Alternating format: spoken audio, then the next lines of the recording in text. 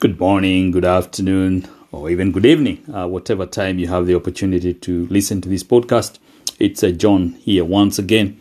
I just want to share with you this time about a faculty that we have. And we have quite a few faculties that we are endowed with as human beings. I want to share with you the faculty of imagination. Now, over many years of coaching, one pertinent short exercise I always engage my clients in is to ask them to observe everything they can see around them. I then proceed to ask, what is the origin of all these things that surround us?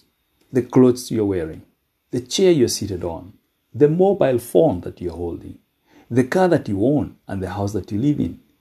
Where did all these things come from? Now, more often than not, the answer that I receive is from the material they were made of. And I normally proceed to say, before the material aspect, what was the original genesis of all these things? Now, when I insist along these lines, most clients have a confused look on their face and wonder, what am I attempting to derive at? I then explain to them that everything we see was once an image in someone's mind. It all began as an idea in somebody's mind. Imagination is the power within us to create good or evil in our life. The world in which we live is a world of imagination. People, through their imaginary activities, create the realities and circumstances of their life. This we will do either knowingly or unknowingly, consciously or unconsciously. Either way, we create through our imagination.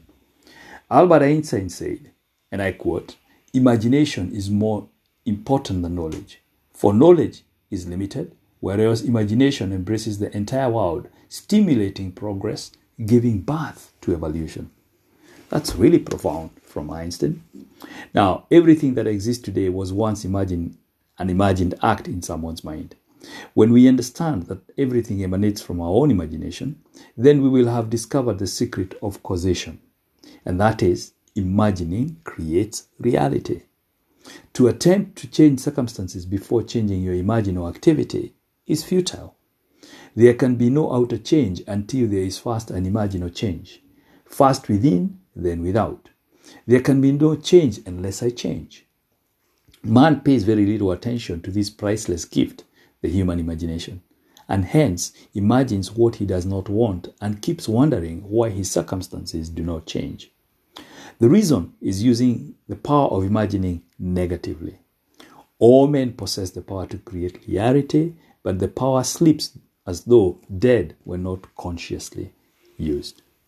Today, make the commitment to create the world that you desire by imagining that you already have what you want. In other words, if your desires were an actual fact today, how would you feel, what would you say, and what would you see? Hold with persistence the image of what you desire, and it will soon come to be. Thank you, and have a wonderful day.